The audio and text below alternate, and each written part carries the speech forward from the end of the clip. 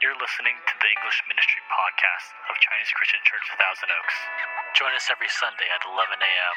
Find out more at english.cccto.org.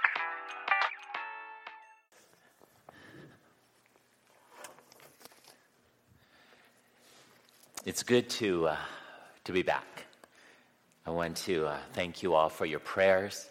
And if you're visiting today and didn't know, on February the 16th, I had received a phone call while I was here at the church building that my mom had had a bad fall. She's 86 years old. She had been struggling with dementia for a number of years, and in misunderstanding without getting help, she fell and hit her head, which caused a hemorrhage in her brain, which led to a coma. And a week later, she passed away. And during the last 5 weeks, the church has given me time to be with my dad, to plan the memorial service, and to be with my family, and to have some time to grieve and to mourn. And as you know, the mourning process is not something that happens in a day or a week or a month, and maybe not even a year. It's something that will take time. And for me, this is the first time that I've experienced the death of anyone this close, as my father's still alive and as I'm an only child. And so God has so blessed me to be able to know that though I am an only child, I have lots and lots of brothers and sisters in Christ. And your love for me and the church's love for me has meant so much during this time, so that I would be able to spend some time with my family and do all the things that were necessary for last Sunday, which is when we had the memorial service. And then on Monday, we buried my mom. And during that time, we are placing our hope in Mom's very small and simple faith in Jesus. That because of that faith and because of her testimony of faith, that we could have hope that my mom is with God, that her life on earth was only a portion of her real life, and that now she is in eternal life, and now she is in heaven. And this week, as we come into Holy Week, it begs the question to me and to my heart, do I really believe this? Do I really believe this? I mean, why do we believe that somebody after they die would go to heaven? What do we have here on earth that gives us any reason to have real hope? When I was a brand new Christian, my mother's mother, my grandmother, was very sick with cancer, and then she passed away. I was a brand new Christian, and I remember my pastor saying to me, Curtis, these are times that test our faith, and we have to trust in Jesus. These are times that test our faith, and we have to trust in Jesus. I was reminded of that over the last month, that this was a time that tests my faith, and that I have to believe in Jesus. But how can I believe in Jesus? I mean, what is there about Jesus? How do I know that I'm not just being superstitious? Or how do I know that what Jesus says is real? How do I know that I can really place my trust in Jesus? And what I've gone back to over and over again is that Jesus is who he says he is. In this world, a lot of people respect Jesus. They see him as, as a great leader. They see him maybe as a radical, or they see him as a prophet, or they see him as a teacher or a philosopher or a really, really good person. But I'm reminded that the Bible only gives us one option for Jesus, and that is that he is God, and that he is God in the flesh. And that the hope that I have, and the hope that you have, and the hope that we would have for anybody who proclaims faith in Jesus is that because they know Jesus, they are with Jesus when they leave this world. That they have a genuine relationship with Jesus, that they truly and honestly know him. Now, what can we place our faith in? What can we place it in? I believe we can place it in the very fact that God came to earth and showed us who he's like in Jesus.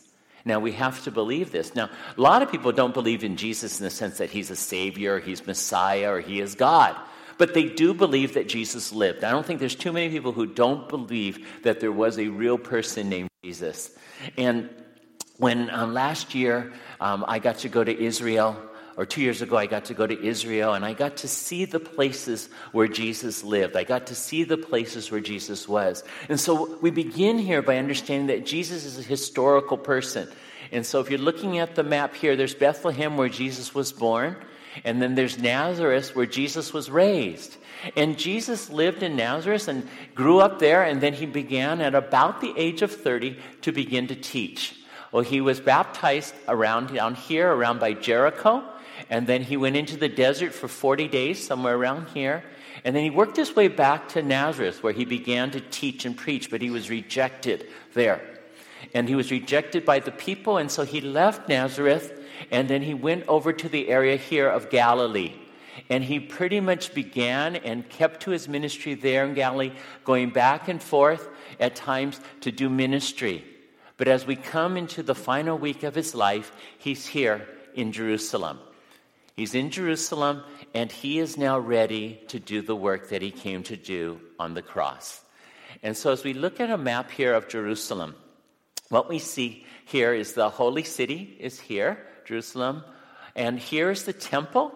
And now the temple is no longer there. The temple was destroyed about 70 AD by the Romans when they sacked Jerusalem, and it has since been replaced by a big mosque, a Muslim mosque. But in Jesus' last week of life, he was here in Bethany, and he did a great miracle in raising Lazarus from the dead. And this miracle just continued to bring Jesus fame, and people were following him. And so he was working his way through Bethphage and then down to enter into Jerusalem. And here is the Mount of Olives.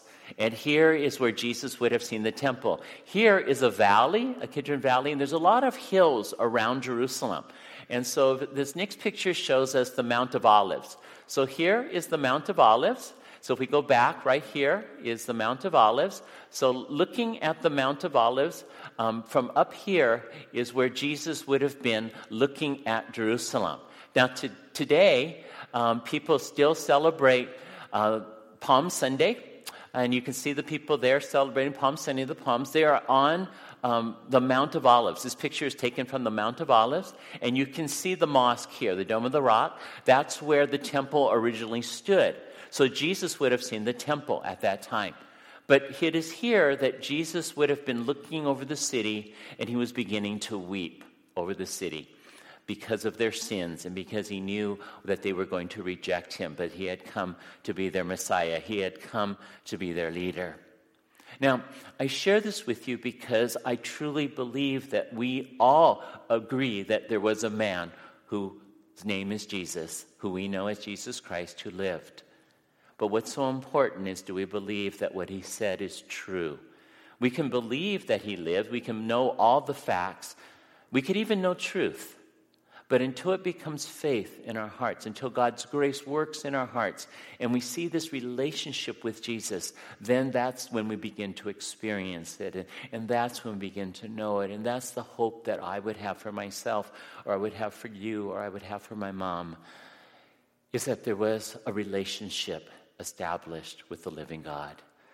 A relationship established with Jesus Christ who came. And Jesus himself told us this. He said, "You diligently study the scriptures because you think that by them you possess eternal life. These are the scriptures that testify about me." And the word that I sort of want to focus there is the last word, me. Because me is a person. Me is not just what I read about in a book. And Jesus is saying that you could read the scriptures and you think that they talk about eternal life. And in fact, they do. But until you know me, until you know who I truly am, you don't possess eternal life. You don't truly possess a relationship. And so this morning, I want us to think about this Holy Week as we go through the scriptures. You can open up your Bibles to John chapter 12. John chapter 12, and I'm going to begin by reading verses 12 through 19. And we're going to go through this passage, John 12 through 36. We're going to see who Jesus really is and how we can really know him and what it means to this world to be confronted with a holy God. And so in John chapter 12, verses 12 through 19, the Bible says this. The next day, the great crowd that had come for the festival heard that Jesus was on his way to Jerusalem. They took palm branches and went out to meet him, shouting, "Hosanna! Blessed is he who comes in the name of the Lord. Blessed is the King of Israel." Jesus found a young donkey and sat on it, as it is written, "Do not be afraid, daughter Zion. See, your king is coming, seated on a donkey's colt." At first, his disciples did not understand all this. Only after Jesus was glorified did they realize that these things had been written about him and that these things had been done to him. Now the crowd that was with him, when he called Lazarus from the tomb and raised him from the dead, continued to spread the word. Many people, because they had heard that he had performed this sign, went out to meet him. So the Pharisees said to one another, "See, this is getting us nowhere. Look how the whole world has gone after him." Jesus is coming into Jerusalem. And as we read here, he had performed this miracle in Bethany. He had raised Lazarus from the dead. People knew Lazarus was dead. He'd been in the grave for 4 days. They knew a great miracle had happened. They'd heard his name. And so they all came to Jerusalem. They came for the time of the festival of the Passover, and they took palm branches, and they were making this amazing parade. And Jesus was coming in as king, and they were beginning to call him out in such a way, saying, "Hosanna." But Jesus doesn't come as a king of the world. He comes as a humble king. And what's so interesting is that as we look into this passage, it's not that people really understood Jesus at first. And a lot of times that's true for you and me too. That when we begin to think about Jesus, we don't fully understand him. We're attracted to him. There were 3 great groups of people here that were attracted to Jesus. There were the crowds, there were his followers, his disciples, and there were his enemies. These 3 groups of people were all very attracted to Jesus for very different reasons. But none of them expected him to come in humbly. None of them expected him to come in on a colt instead of a horse. A horse would have meant that he would come in as a soldier. He would come in as one who would rule. He would come in as one who would reign. But coming in on a donkey meant he was coming in as a one of peace. When Solomon was inaugurated as king, he entered into his inauguration on a donkey. He is a king of peace. God is telling us here that Jesus comes and he confounds our expectations. He confounds the people's expectations. They had thought that he was going to become their human king. So they said, "Hosanna," which means, "God, save us now, save us now." Save us from what? They really weren't thinking of their sins. They were thinking of the Romans. Save us from the oppression that's happening in this world. Save us from our problems. Now, if I was honest, and I will be honest, I think a lot of times that's what I want Jesus to do for me. I want him to save me from my problems. And that's what these people expected. They wanted Jesus to save them from the oppression of the Romans. They wanted him to save them from the things like disease and illness, even death.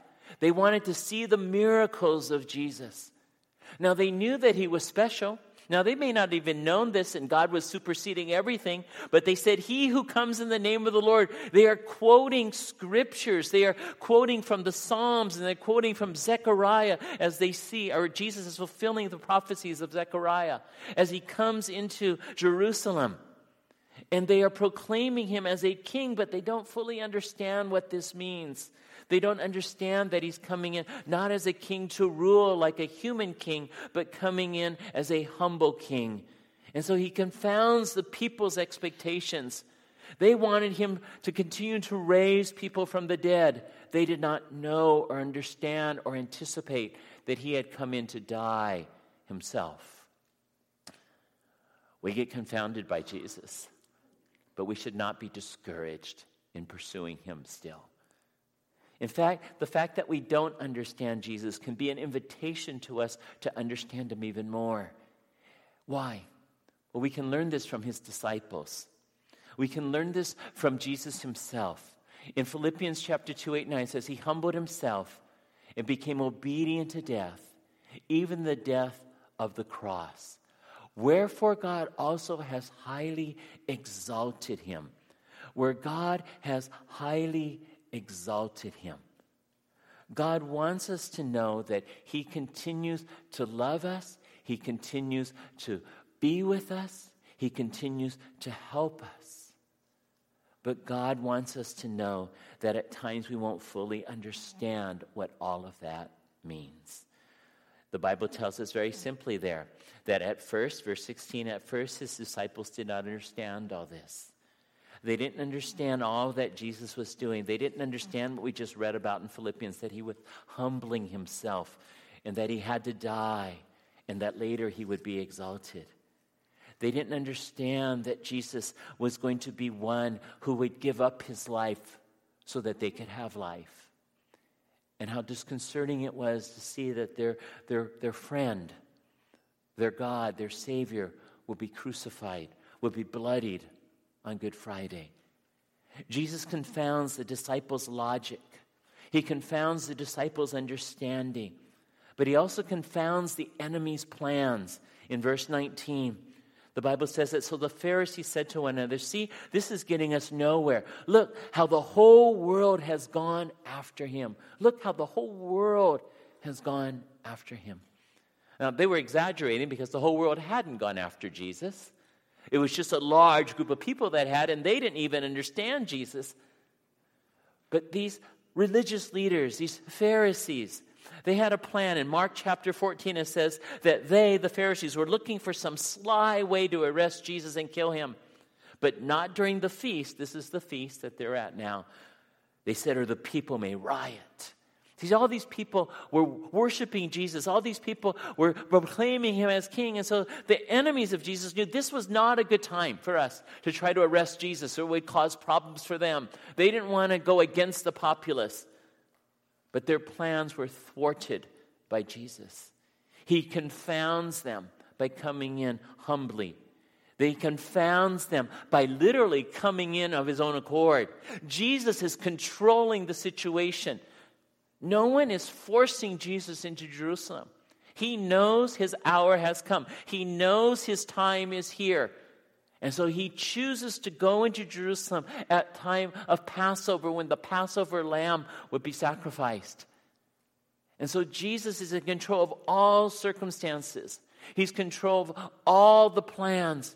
He's in control of what the people's ideas are of him. He's in control of his disciples' ideas of him. He's in control of what the enemy's ideas are of him. He has his plans, and he will fulfill them. He will do the same in our lives. There are times when we are confounded of what's happening in our lives. We pursue God, we pursue Jesus, and things maybe just don't go the way we want them to go. But God still has a plan. God has a plan that he's working out. God has something good that he's working out. We don't understand, and sometimes it incorporates a lot of suffering. It incorporates even death. But this is who Jesus is. He's a humble king. But not only is he a humble king, Jesus is a dying king. Jesus is the dying Savior, but he reproduces life in his death. Follow along with me as I read verses 20 through 26. The Bible says, now there were some Greeks among those who went up to worship at the festival. They came to Philip, who was from Bethsaida in Galilee, with a request. Sir, they said, we would like to see Jesus. Philip went to tell Andrew. Andrew and Philip in turn told Jesus. Jesus replied, the hour has come for the Son of Man to be glorified.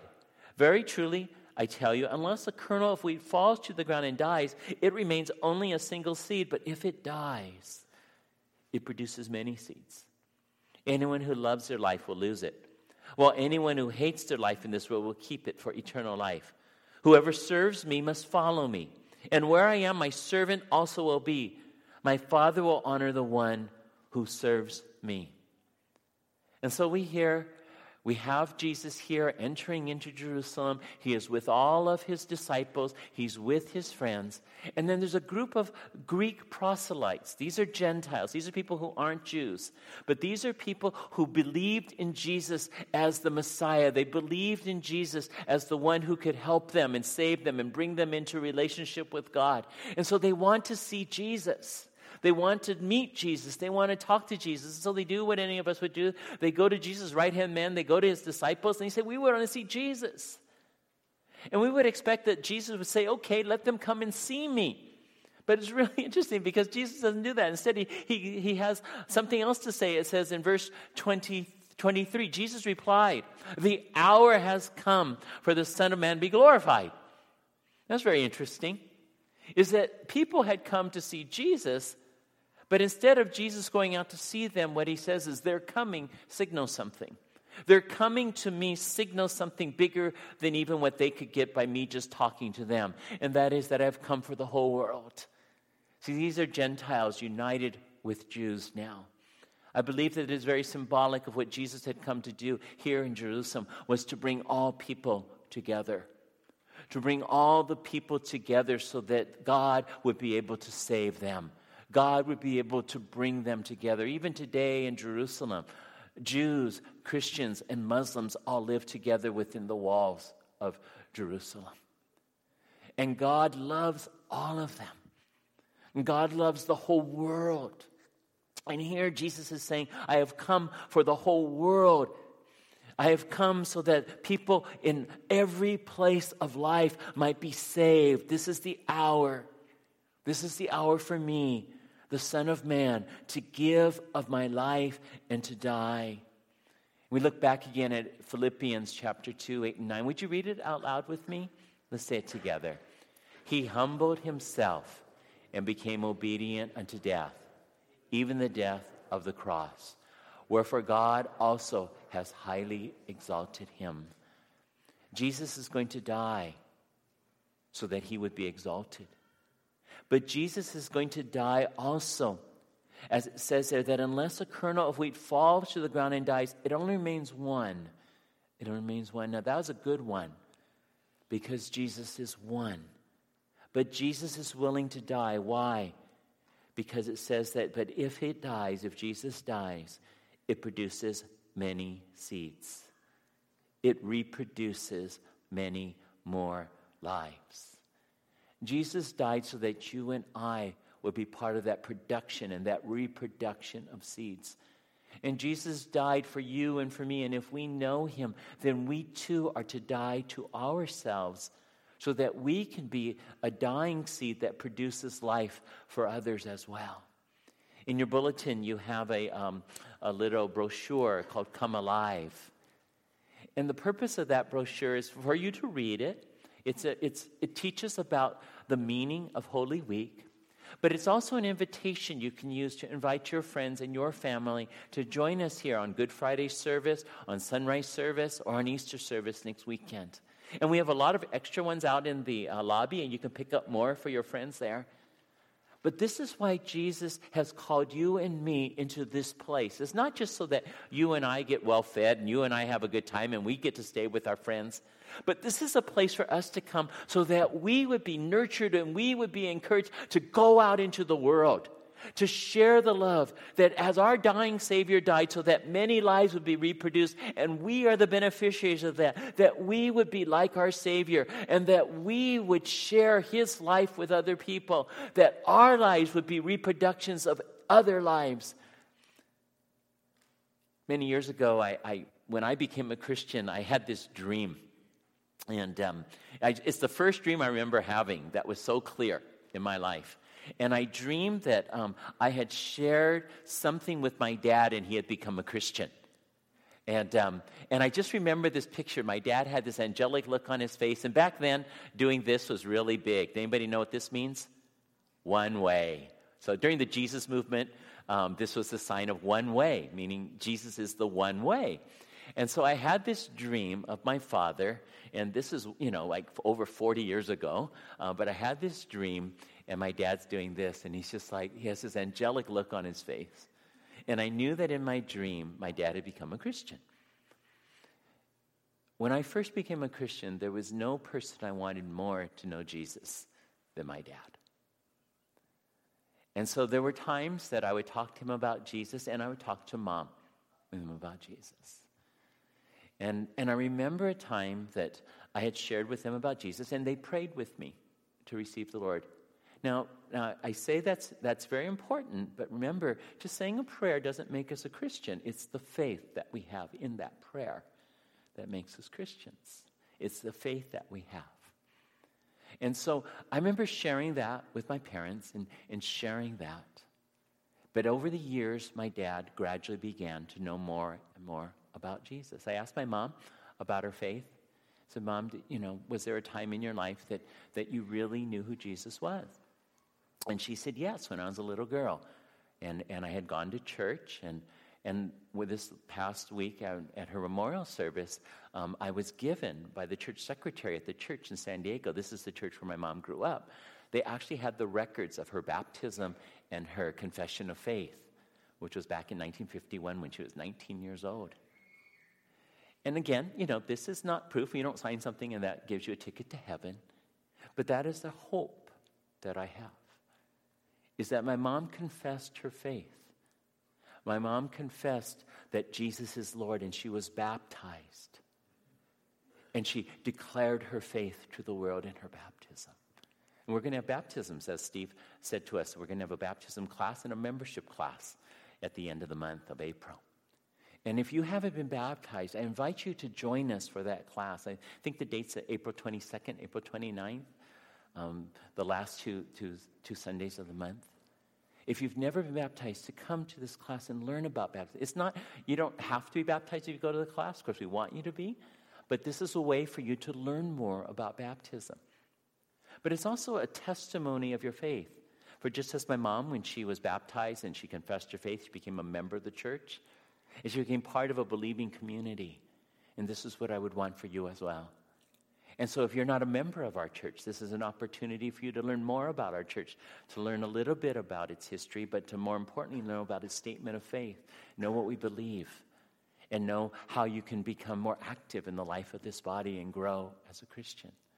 And so this is what's so important, because this is why Jesus died, to reproduce us so that we have life, so we can be part of a community that goes out into the world, that shares our faith, that helps people to know about Jesus. And it is confounding to the world. But Jesus understands what all of us go through. Life itself is confounding. And maybe one of the most confounding things of life is suffering. Why do we suffer? Why, if there's a good God, does He allow us to suffer so deeply? And then we remember that God suffered Himself. He knowingly came into this world to suffer. And so Jesus is the suffering Son who glorifies His Father. Follow with me as I read verses 27 through 34 of John 12. Now my soul is troubled. And what shall I say? Father, save me from this hour. No, it was for this very reason I came to this hour. Father, glorify your name. Then a voice came from heaven. I have glorified it, and I will glorify it again. The crowd that was there and heard it said that it had thundered. Others said an angel had spoken to him. Jesus said, this voice was for your benefit, not mine. Now is the time for judgment on this world. Now the prince of this world will be driven out. And I, when I am lifted up from the earth, will draw all people to myself. He said that to show the kind of death he was going to die. The crowd spoke up. We have heard from the law that the Messiah will remain forever. So how can you say the Son of Man must be lifted up? Who is this Son of Man? Jesus referred to Himself most often as the Son of Man, meaning that He was the one who had come as the Son of God in the form of perfect man, being perfect God and perfect man. And therefore, as man, being able now to take on our sins, to take on our suffering, to take on our penalty. After Jesus had risen from the dead, remember earlier it said that the disciples did not understand. It wasn't until after He had risen from the dead that they understood. And the beginning of that happened with two of the disciples who were on the way to a road called Emmaus. And they were on the road to Emmaus, and Jesus was walking with them on the road. And if you know the story, they didn't recognize Jesus. But Jesus was teaching them.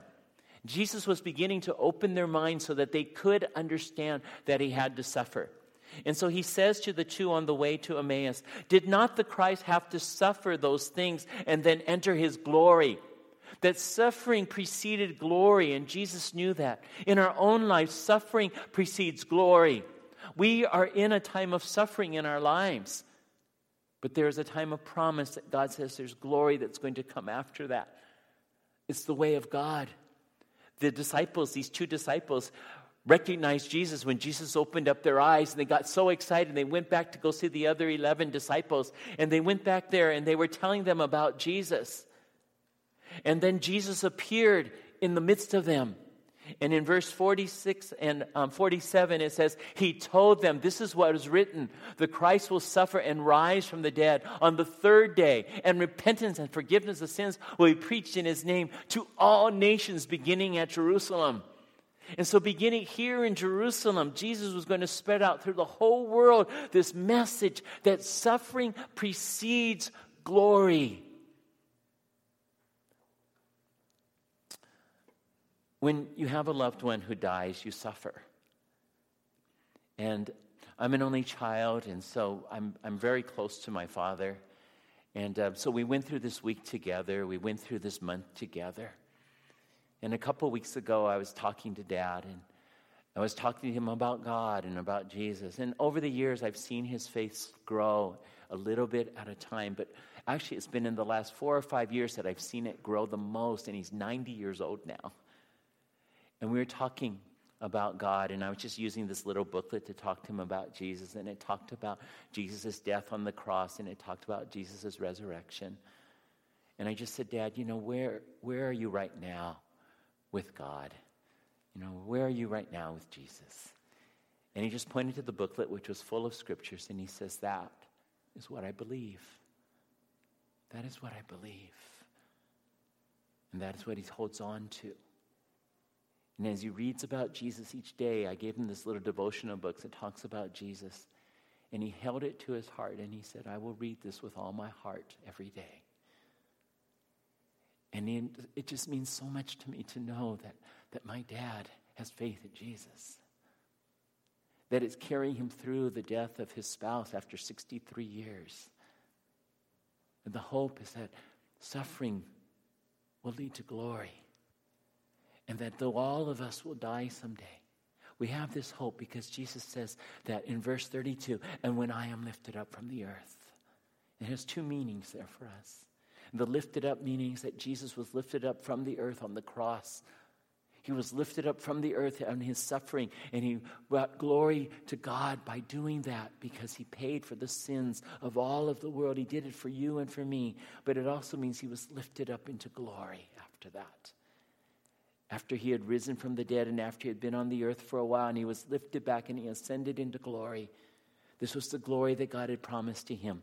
This is the glory that he knew. This was the glory that gave him great joy, even as he was headed to the cross, knowing that he was going to return to his Father. He was going to return to his God. He was going to return to heaven. He knew that after suffering, there would be glory. But for that to happen as the Son, he had to obey the Father. And that is what he did. He did that for you and for me. And then the Bible tells us that Jesus faced the darkness. Jesus faced the darkness. Jesus is a darkness killer. He kills the darkness, and then he, as the light, makes us children of light. In verses 35 and 36, the Bible says, and Jesus told them, you are going to have the light just a little while. Walk while you have the light, before darkness overtakes you. Whoever walks in the dark does not know where they are going. Believe in the light while you have the light, so that you may become children of light. And Jesus is the darkness killer. Last night, in our small group, we were looking in Isaiah chapter 6, and it was also talking about the darkness in the world. And one of the questions was, have you ever been in a place of just total darkness? I mean, where there's absolutely no light. Absolutely no light. You can't see your hand in front of you. You can't see anything. And we're reminded that in those times we become disoriented. And if it goes on too long, it said, we'll even become insane.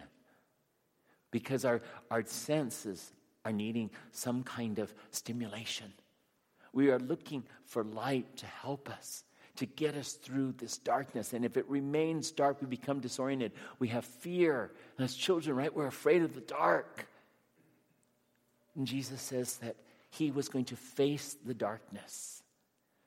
In John, in the beginning, it says that when Jesus came into the world, men rejected him. Why? Because they loved the darkness.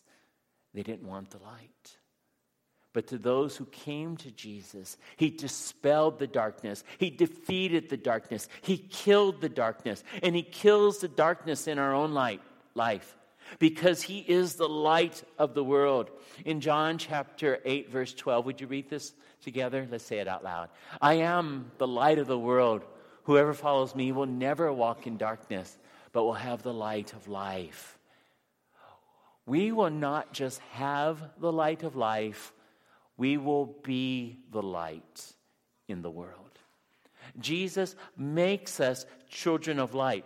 Believe in the light, Jesus says in verse 36, while you have the light. And right now, we have the light. We have the light of Jesus. And he says, believe in the light while you have the light so that you may become children of light.